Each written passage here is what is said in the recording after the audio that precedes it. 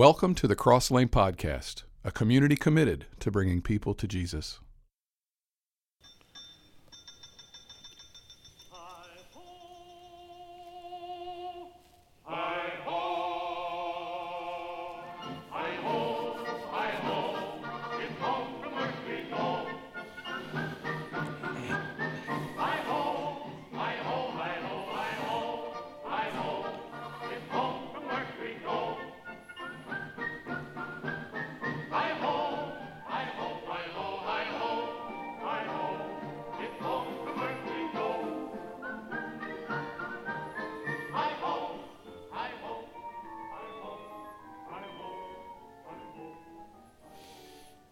So today is the last installment of our Off to Work We Go series. Some of you are probably thinking, I'm so glad. How can anybody talk for 4 weeks on one thing like that? But there's actually a lot that the Bible has to say about our work, and so we're going to wrap that up today. I want to just take a real quick peek ahead to the next 3 weeks.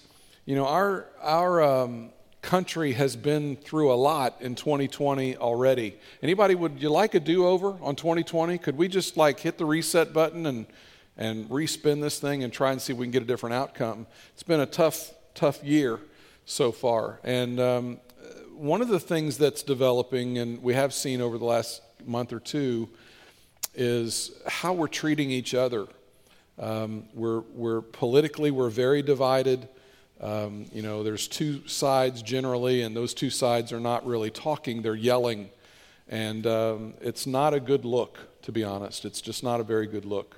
And so I am going to do a series for the next 3 weeks called Talking Points.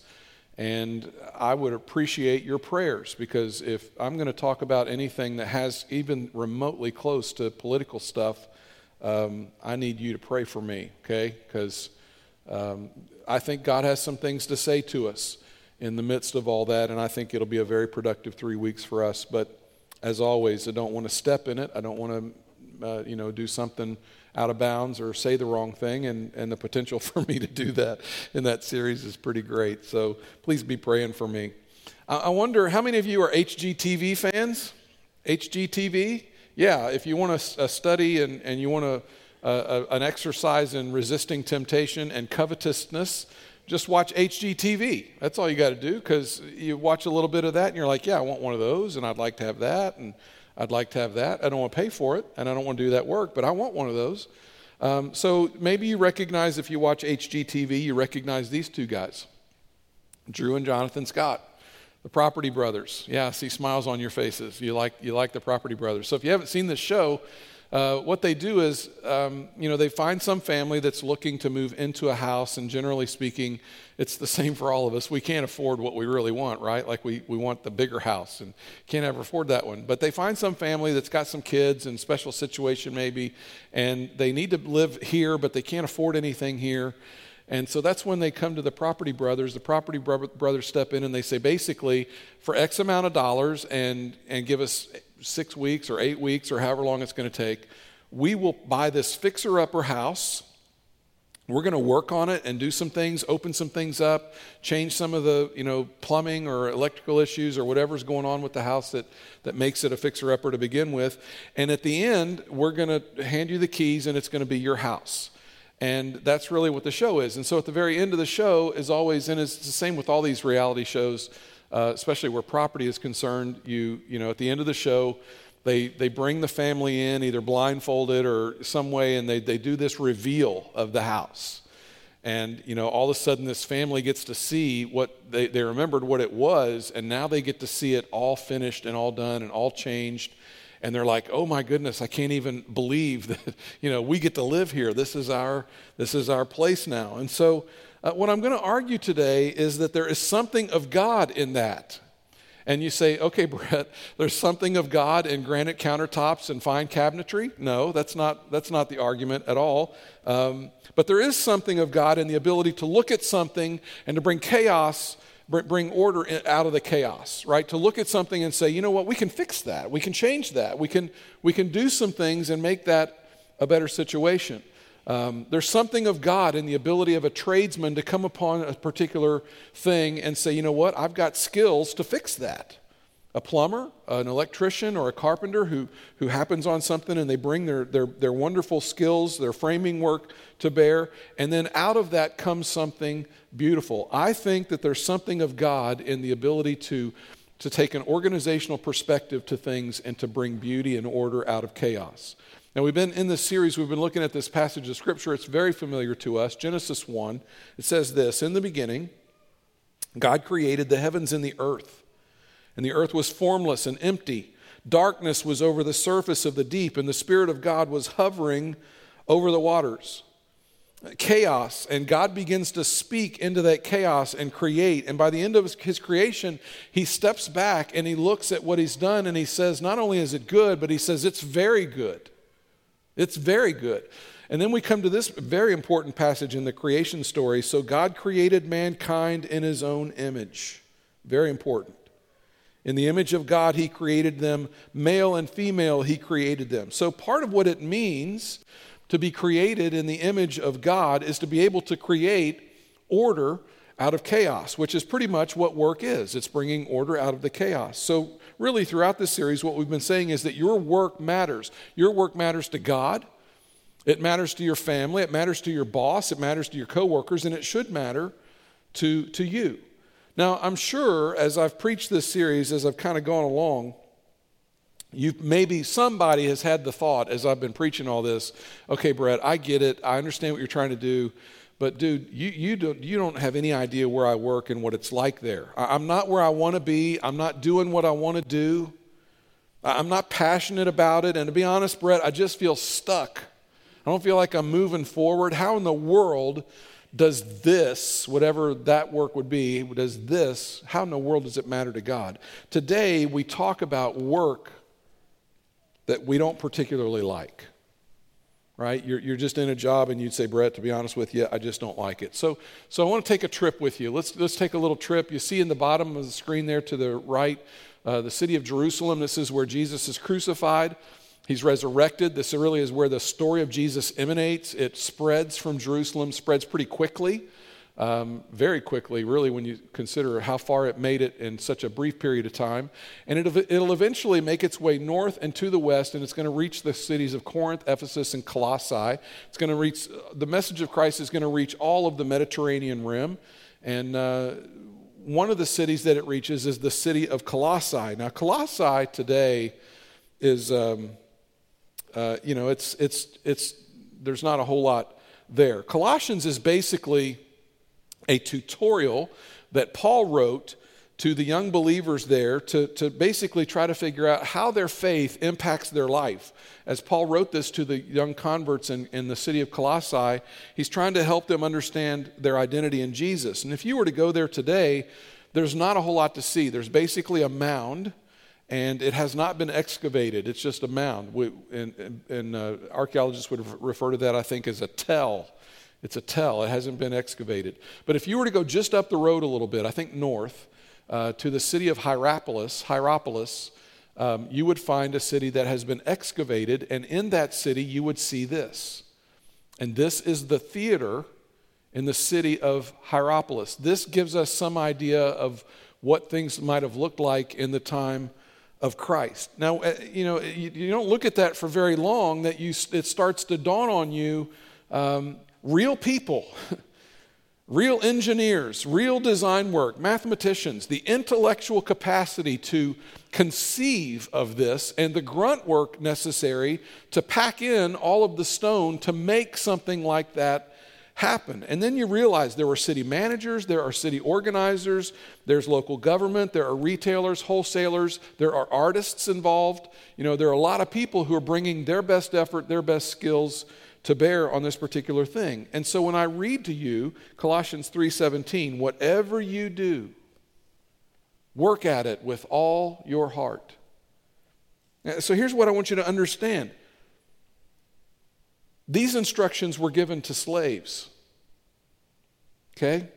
Slaves who did not choose their work, slaves who were not particularly passionate about what it was that they were doing. They didn't necessarily like their work. They didn't have any choice.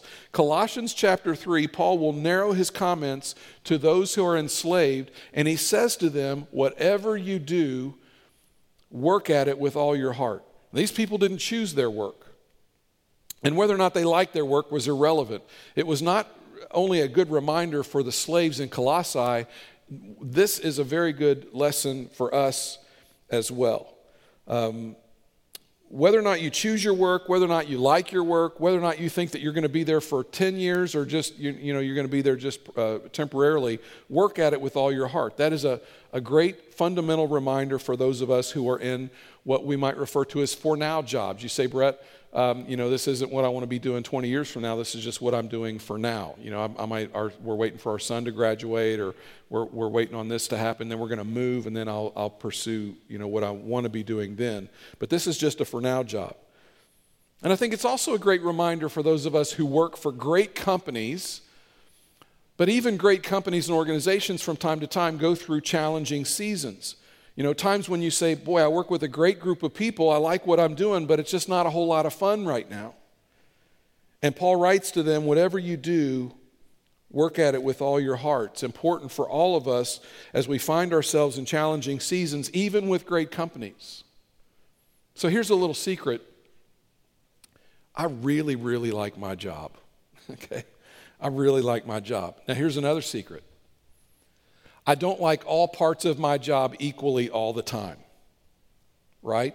There's certain things, I've had to do some things this week that if somebody said, hey, we want you to take Brett's place and we want you to do that this week, you would have said, hard pass. I don't want to do that, right? Sometimes my job entails doing some things that are not a lot of fun. We all have jobs like that.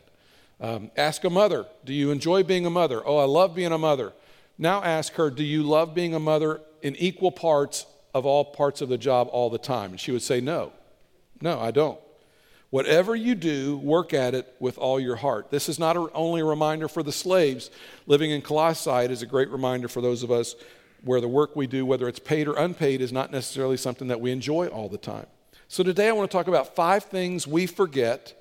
And, I'm going to stand up here and say your work matters to God. And you say, well, Brett, I get that, but I'm going to forget that. So when we remember these things, it can revolutionize the way we view ourselves. It can revolutionize the way we view our coworkers and our relationship with the way we view our work. 5 things we forget. Number 1, I forget who I'm working for. I forget who I'm working for. Colossians chapter 3, verse 22.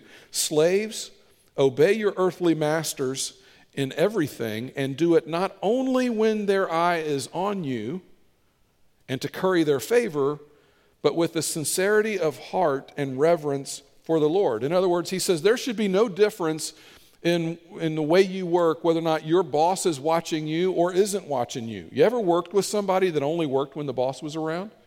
Isn't that frustrating? You're busting your tail all the time, and then suddenly the other guy starts working really hard, and you don't even need to know. You know the boss is around because he's working hard all of a sudden, right?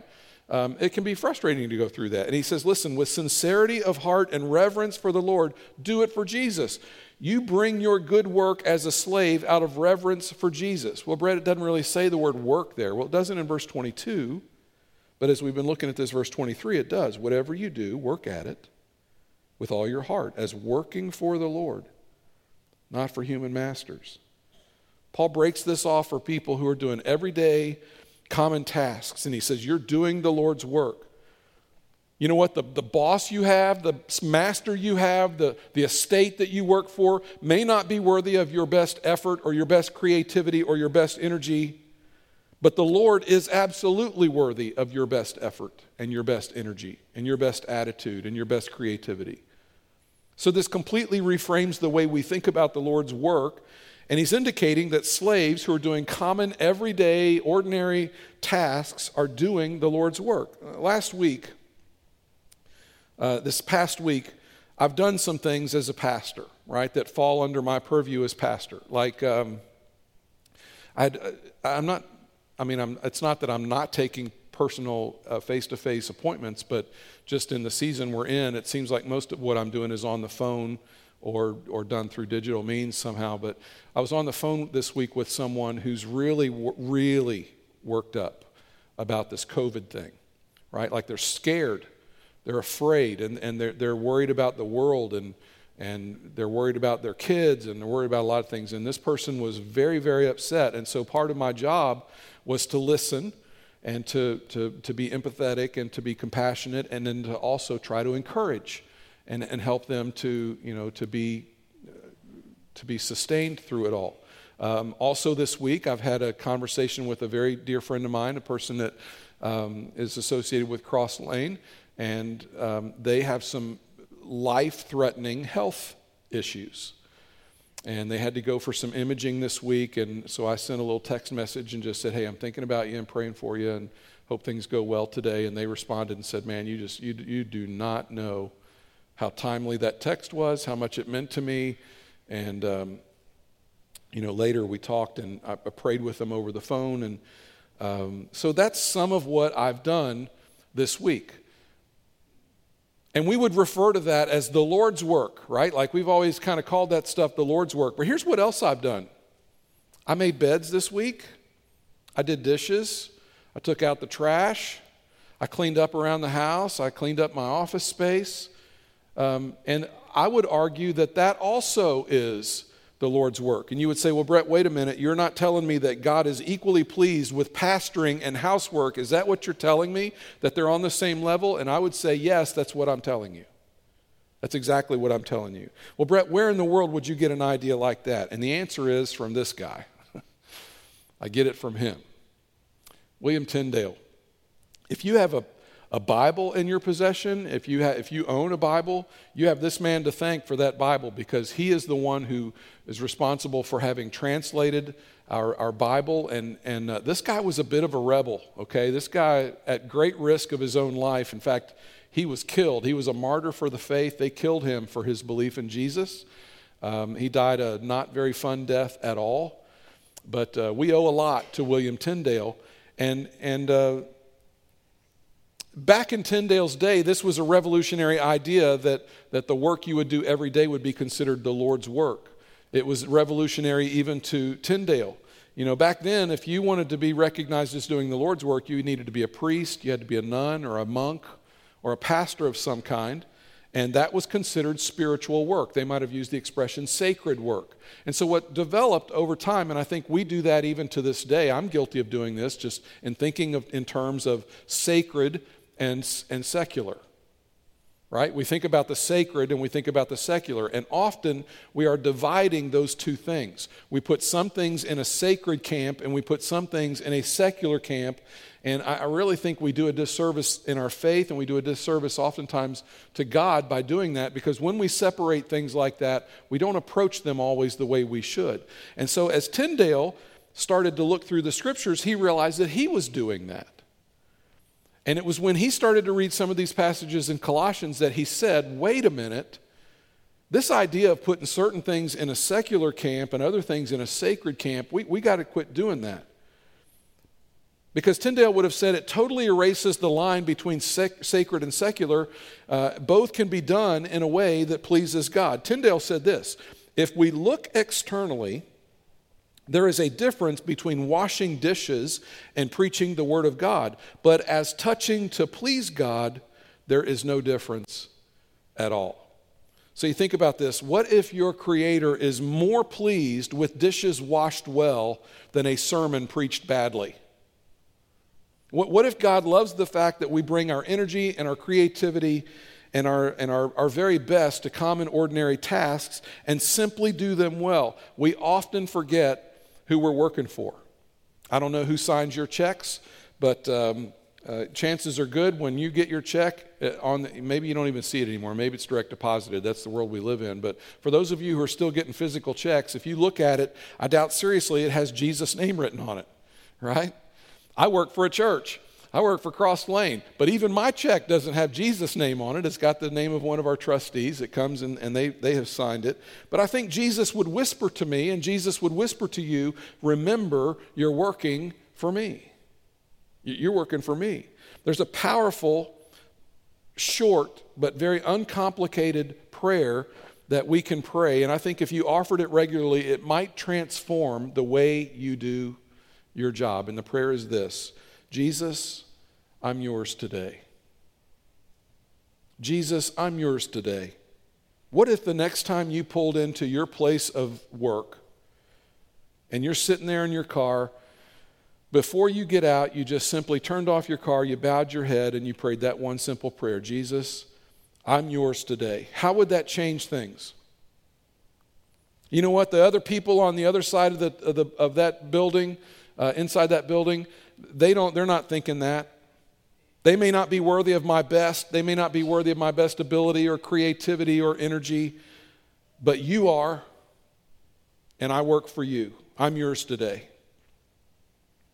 Whenever I go to work, if you've ever seen me arriving for the day or leaving for the day, you see this behind me. This goes with me. If I travel, this goes with me. This is basically a rolling office for me, and it has everything I need and a lot of things I want, like suckers are in here, okay?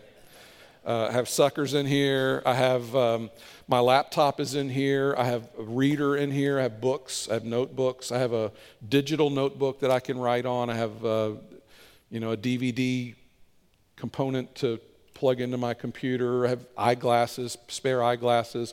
All my keys are attached to the back. Pens, you name it, and of course suckers. I've got suckers for when I just really need to calm down. But whenever I leave for the day to go to work, I find myself doing this inventory. Really, whenever I do this in any capacity, if I'm going to the store, I do this. There's 3 things that I have to have with me. And before I leave, I take an inventory to make sure I have those 3 things. Do I have my cell phone? Do I have my keys? Do I have my wallet? Cell phone, keys, wallet. And so every time I leave, I'm always thinking cell phone, keys, wallet. Now, I know I have everything in here, but it's those things I'm going to carry in my hand. And maybe you're that way. If you're like a nurse and you're getting ready to leave, there's certain things you've got to have at work. Do I have my stethoscope? Do I have my notebook or my pens? Do I have my name badge? If you're a construction person, do you have your tools? You have your tool belt? You got the right shoes on? You have good clothes to work in? Those kinds of things. And sometimes we'll stand there and we'll say to ourselves, I feel like I'm forgetting something. I feel like I'm forgetting something. Is it I got cell phone, keys, glasses, name badge, my wallet or my purse? Sometimes what we're forgetting is who we are working for. It's really important to remember that you're working for Jesus. Second thing we forget is we forget to bring our heart. Let's look at verse 23 again, but I've highlighted it differently this time. Whatever you do, work at it with all your heart, as working for the Lord, not for human masters. This is a phrase that I've heard from time to time as I talk to people. I just want to find work that I'm passionate about. You ever heard somebody say that? I just want to find work that I'm passionate about. The verses that we just looked at rephrase that whole conversation, and it's really not about finding work that you're passionate about. This is about bringing passion to the work that you already have, bringing passion to the job that you may or may not be very passionate about now. The question isn't how can I find and be passionate at work, but the question becomes, how do I bring passion to a job that I'm not crazy about? I'm looking for work that is worthy of my heart, but until I find that, my employer will not get my best. My employer will not get my best energy, not my best effort, not my best attitude, not my best creativity. They will not get the best of me. And if I'm just telling you that if that's the way you think, then you are destined to delivering a life of work that is basically mediocre at best. And I just don't think that's what we want to be. This isn't about finding work worthy of your passion. This is about bringing passion to the work that you may or may not love. I want us to look at 3 lines here, and these lines kind of get a little more depressing as they go. To get a really good job, you have to get a really good job, you have to be really good at something, right? And then to get really good at something, this is where it really becomes a bummer. To get really good at something, it takes time. It takes time to get really good at something. It takes time to hone a skill. A book that I would recommend for you is a book by a guy named Malcolm Gladwell. He wrote a book called Outliers. And in that book, if you've ever heard somebody refer to 10,000 hours, that's where that idea comes from. It comes from Gladwell. And Gladwell said that when you invest 10,000 hours in any pursuit, you will become an expert in that particular area. And he talks about hockey players. He talks about a lot of things in the book, but one of the things he talks about are the Beatles. And he says when the Beatles were forming as a band, they got this gig where they had to basically play every single night, and they had to play for like 4 or 5 hours a night, which what they soon discovered was we need to write more material, we need to get better. And so as they kept just chipping away every night, playing 4 and 5 hours, 6, 7 nights a week, they got really, really good because the hours started to stack up. And that's how the Beatles became the Beatles. What this means is you can spend months and even years grinding away, cultivating a skill that you later can leverage into a passion area that may not have been a passion area when you first started. I am in my 20th year as the pastor at Cross Lane. I was the youth pastor before that. Had been here about 8.5 years before that. But in May, it became the 20-year anniversary of me actually being the pastor. And I can still remember very clearly in that first year, especially about this time 20 years ago, I was lost. To say that I had a passion for this, you would not have said that I had a passion for this. And in fact, my words to the elders were, they said, would you be willing to be the pastor? And I said, well, I'll do it for 6 months. And I think we'll all know inside of 6 months that I don't have any business doing this job. And so that's what I did. I just tried to do the best I could, tried to figure some things out. But what happened was I started to hone my skill. I started to work on some things, and parts of it were easy and parts of it were hard. And I just kept working on it. And then one day I looked up and realized I had fallen in love with the job that I had. When you hear somebody say, I'm really passionate about my job, chances are pretty good they're not 20 or 21 years old. You don't hear 20, 21, 22-year-olds very often. I'm not saying it doesn't happen ever, but you generally don't hear people that young say things like that. One of the reasons is it takes time to hone your skills, and as you hone your skills, you're later able to leverage that into a passion area, and sometimes it just takes time.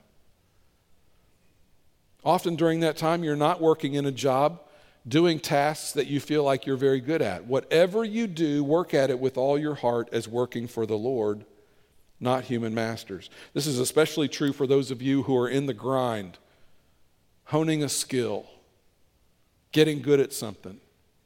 And one day you're going to leverage that into something that you're really passionate about it, but you're not there today. There's a guy named Chuck Close. Chuck Close takes these he makes big photographs, and he paints these big pictures. It's his basic medium and form of doing things. And somebody walked up to Chuck Close one time and said, hey, what do you do for inspiration? Where do you find inspiration? And his response was, I don't wait for inspiration to strike. In fact, what Chuck Close said was, inspiration is for amateurs. The rest of us just show up and get to work. Some people are waiting for the clouds to part and the lightning to strike. That lightning strike of inspiration, and then they can step into something and do it. Chuck says, no, just sit in the chair and start working. There's power in showing up. There's power in bringing your best self to the project. 3 weeks ago, I think it was 3 weeks ago, pretty sure it was 3 weeks ago, we were still doing 3 services. It was the last Sunday we were going to do 3 services, which I'm so glad we're back to 2. Can I just tell you? I don't know why, but that third service is just like a killer. And I've known guys that preach 4 and 5 times on Sunday and don't know how they do it, to be honest with you. But this was the last Sunday I was going to preach 3 sermons on Sunday. And I woke up that morning very early, and I just didn't feel well. You have those days. And in fact, for me, it was something going on with my ear, and my head was hurting, and I just didn't feel good at all. And about every 15 seconds, this piercing pain would happen up around my right ear. And I came to work, and Cheryl saw me, and she said, you do not look good, which you just love that. That's always, that's a bonus. Whenever your coworkers, you do not look good. I said, I don't feel great. And so I had what would later be diagnosed as an ear infection. And so what that turns out to be is about every 15 seconds on average, I would get this piercing pain in my head while I'm trying to talk to you. And so, you're preaching away and trying to bring your best voice and your best concentration, your best energy, and every 15 seconds it's like, I'm here. I'm here. I'm not going anywhere. And so I preached for 3 services with this unbelievable pain in my head. And sometime later in that week, I was with a really good friend of mine who happened to be here on that Sunday, and I was just telling him, he said, you did a good job Sunday. And I said, thanks. I said, I didn't feel very good Sunday. He said, what was wrong? And I told him what was going on. He said, boy, you would never have known that by just watching you. He said, I had no idea you didn't feel good. So why did I do that? Well, one of the reasons that I do that is because I don't want to detract from the message that I'm trying to relay to you. And if I get up here and I'm moping around and act like I don't feel good, you're going to be more thinking about that than you are what I'm trying to say. I don't want that. I don't want anything to get in between you and me and what I'm trying to say. Second thing is, I'm not looking for your sympathy. That doesn't help anybody, so I'm not trying to get you to feel sorry for me. And then the third thing, and the really important thing, is I'm trying to do what Paul says, which is whatever you do, work at it with your whole heart as working for the Lord, not human masters. You're doing this for me. I want to honor Christ and I want to give him my very best. He gave himself for me. In fact, he overcame way more than an earache. Can we agree? Jesus overcame way more than an earache. The best I can do is wake up and try to overcome whatever it is that's a problem for me. There's something deep going on in this relationship between Paul and these slaves at Colossians. Paul is not addressing just any old slaves anywhere.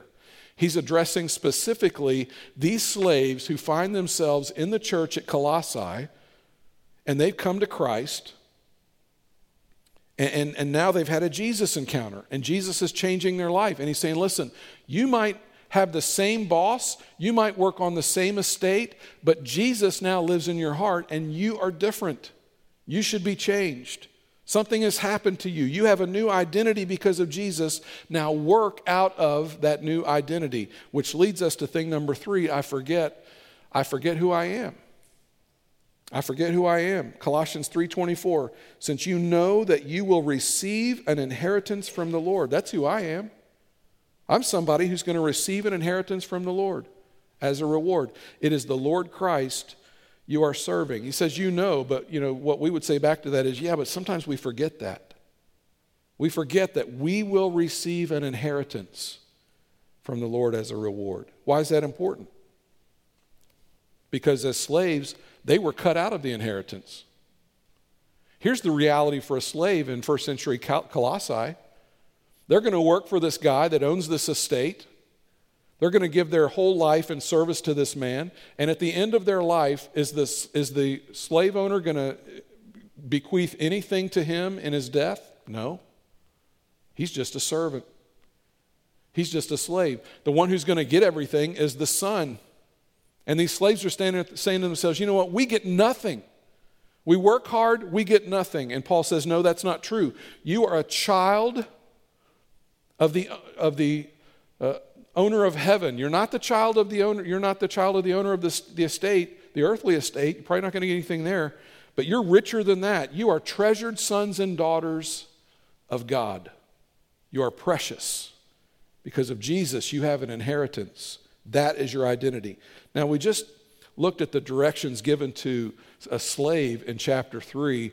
But now, step back with me to chapter 1, where it begins with Paul saying, I don't want you to forget where you came from. Colossians 1, verse 13, for he has rescued us from the dominion of darkness and brought us into the kingdom of the Son he loves. Now he's going to use a word here. In whom we have redemption. That's a good Bible word, right? You see that and you're like, what does that mean? It simply means to buy. I think that Paul specifically pinpoints and uses this word specifically because he knows the word redemption is a big word if you're a slave. Because if you're a slave and you have a member of your family who's wealthy, they can come along and they can buy you out of slavery. The term would be redeem you. There could be redemption. They could get you out of slavery. You would then belong to them, and hopefully they would set you free. But when he uses the word redemption there, every slave, their ears picked up. And Paul's saying, do you understand that when Jesus came and willingly sacrificed his life for you, he paid for you? He bought you. You are his. And then in the context of slavery there in chapter 3, when he says you will receive an inheritance from the Lord as a reward, this was the ability for a slave in first century Palestine to be able to say, Christ adopted me. He bought me. I am his. Which means that you don't find an identity in your work, you bring an identity with you to your work. I'm just telling you, if you try to find your identity in your work, you're going to be frustrated. Most people who are trying to find identity in what they do, eventually that will let you down. Maybe not today, but eventually that's going to be a problem. Title and position does not give you identity. Jesus' death on the cross, your adoption into the family of God as a cherished son or daughter, that is where you find your identity. And too often we forget who we are. So this changes the way you view yourself. It should change the way you view your work. So we forget who we're working for. We forget to bring our heart. We forget who we are. And now it's as if Paul takes the camera lens and he moves it off of the slave and he turns the camera and he starts to hone in on the master. And he's going to talk to the master. Look what he says. This is number 4. We forget to treat people like people. Now, wouldn't you agree with me that a lot has happened in the last couple of months? And wouldn't you agree with me that as you've watched your social media and as you've seen the news, you've seen people talking to one another and treating each other not very well? It's really important that we remember that we're always dealing with people. We're not just dealing with some entity that doesn't have feelings.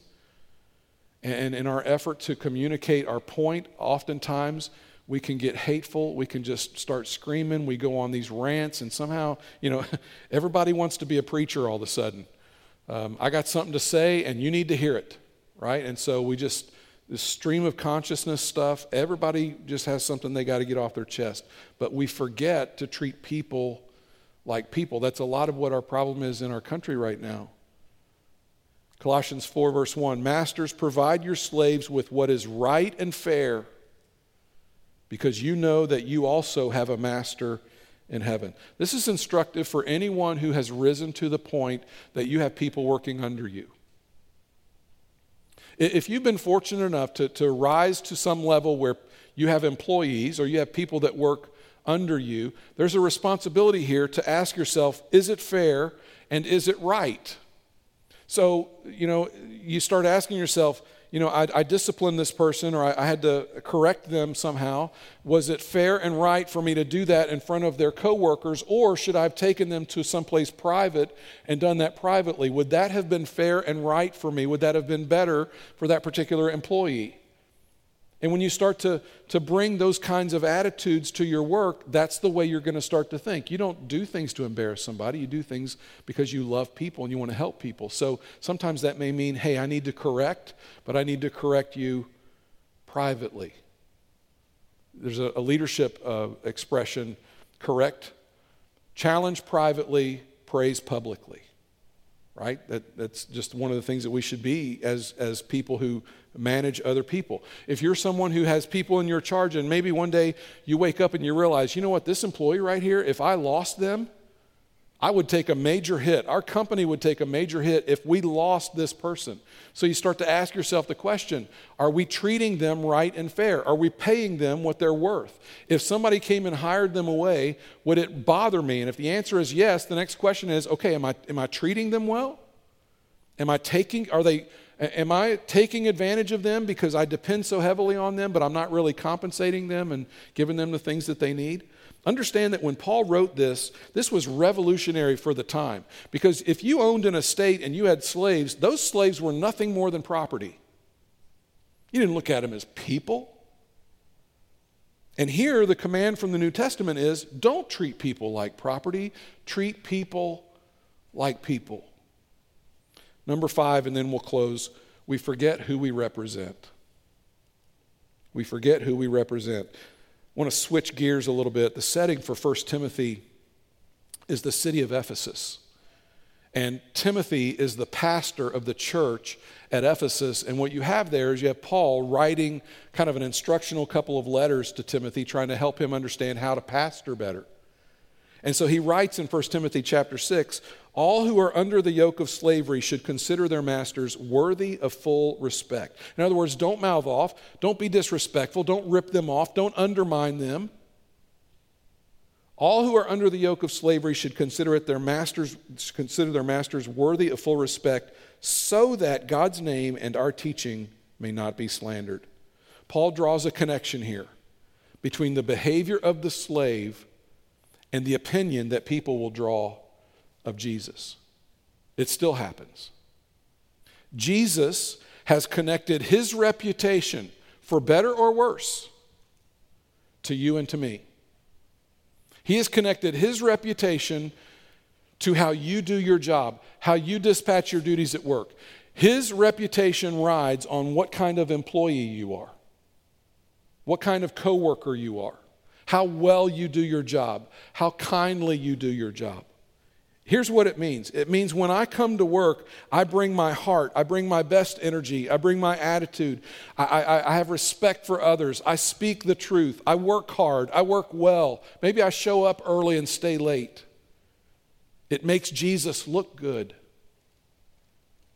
If, on the other hand, I show up late and I lie and I can't be counted on to tell the truth, and I backbite, and I gossip, and I stab other people in the back, it makes Jesus look irrelevant, and it makes Jesus look ridiculous, because they can see that Jesus is completely gone.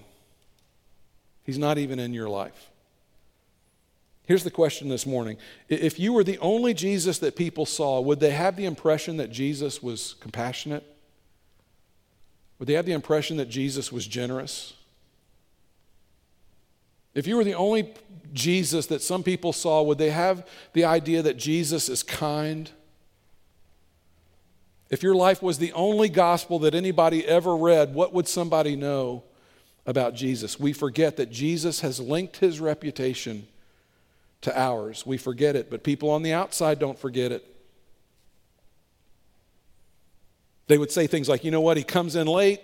He's disrespectful to our boss. You can't count on him to tell the truth. He calls himself a Christian. You see, they know intuitively. If you're going into the office, you're probably saying or doing something that lets people know that you go to church. You probably once in a while say something to somebody about something the preacher said, or maybe you listen to Christian music, or maybe there's a Bible on your... But people figure out that you're religious. And you may not think anybody's watching, you may not think anybody's looking, but trust me, when you declare yourself a Christian, people's ears perk up and they begin to watch you. And how you behave and how you work and how you dispatch your duties has everything to do with the reputation of Jesus. He is counting on us to represent him well. We may forget it. Other people do not. So one final question. Are you reflecting well the Jesus that gave up his life for you? Are you reflecting well the Jesus who gave up his life for you? That is going to be it for our Off to Work We Go series. Just a reminder that your very best effort, is your boss worthy of it? No. But Jesus is. God gave his best for us. God calls us to be better.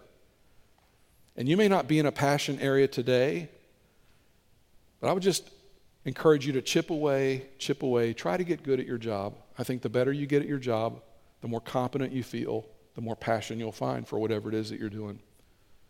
But ultimately what we want is God to be glorified by the work that we do. Let's pray together. Father, we're so blessed to have the jobs we have.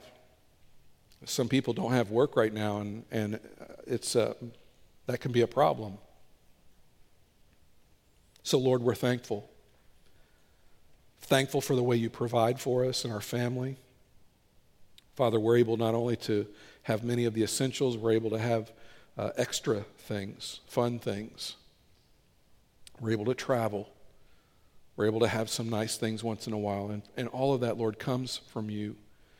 Do we work hard? Yes. But we're thankful. And so, Lord, as we go to work, whether it's tonight or tomorrow, whenever we will have to go to work, I pray, Lord, that we'll carry a different attitude. I pray that we will be found bowing our head before we go in and saying, Jesus, I'm yours. I'm yours. I don't belong to this company. I belong to you. And I'm going to live my life and I'm going to do my work today as if your reputation depends on it, because it does. And so, Father, I pray for the person who's going to go in with that attitude, that you would empower them. I pray that they would come to a place where they start to really enjoy what it is they do, even though everybody else would say, that's ridiculous. Father, our passion isn't about work. Our passion is about you. So we ask you to meet us in that space. Pray it in Jesus' name.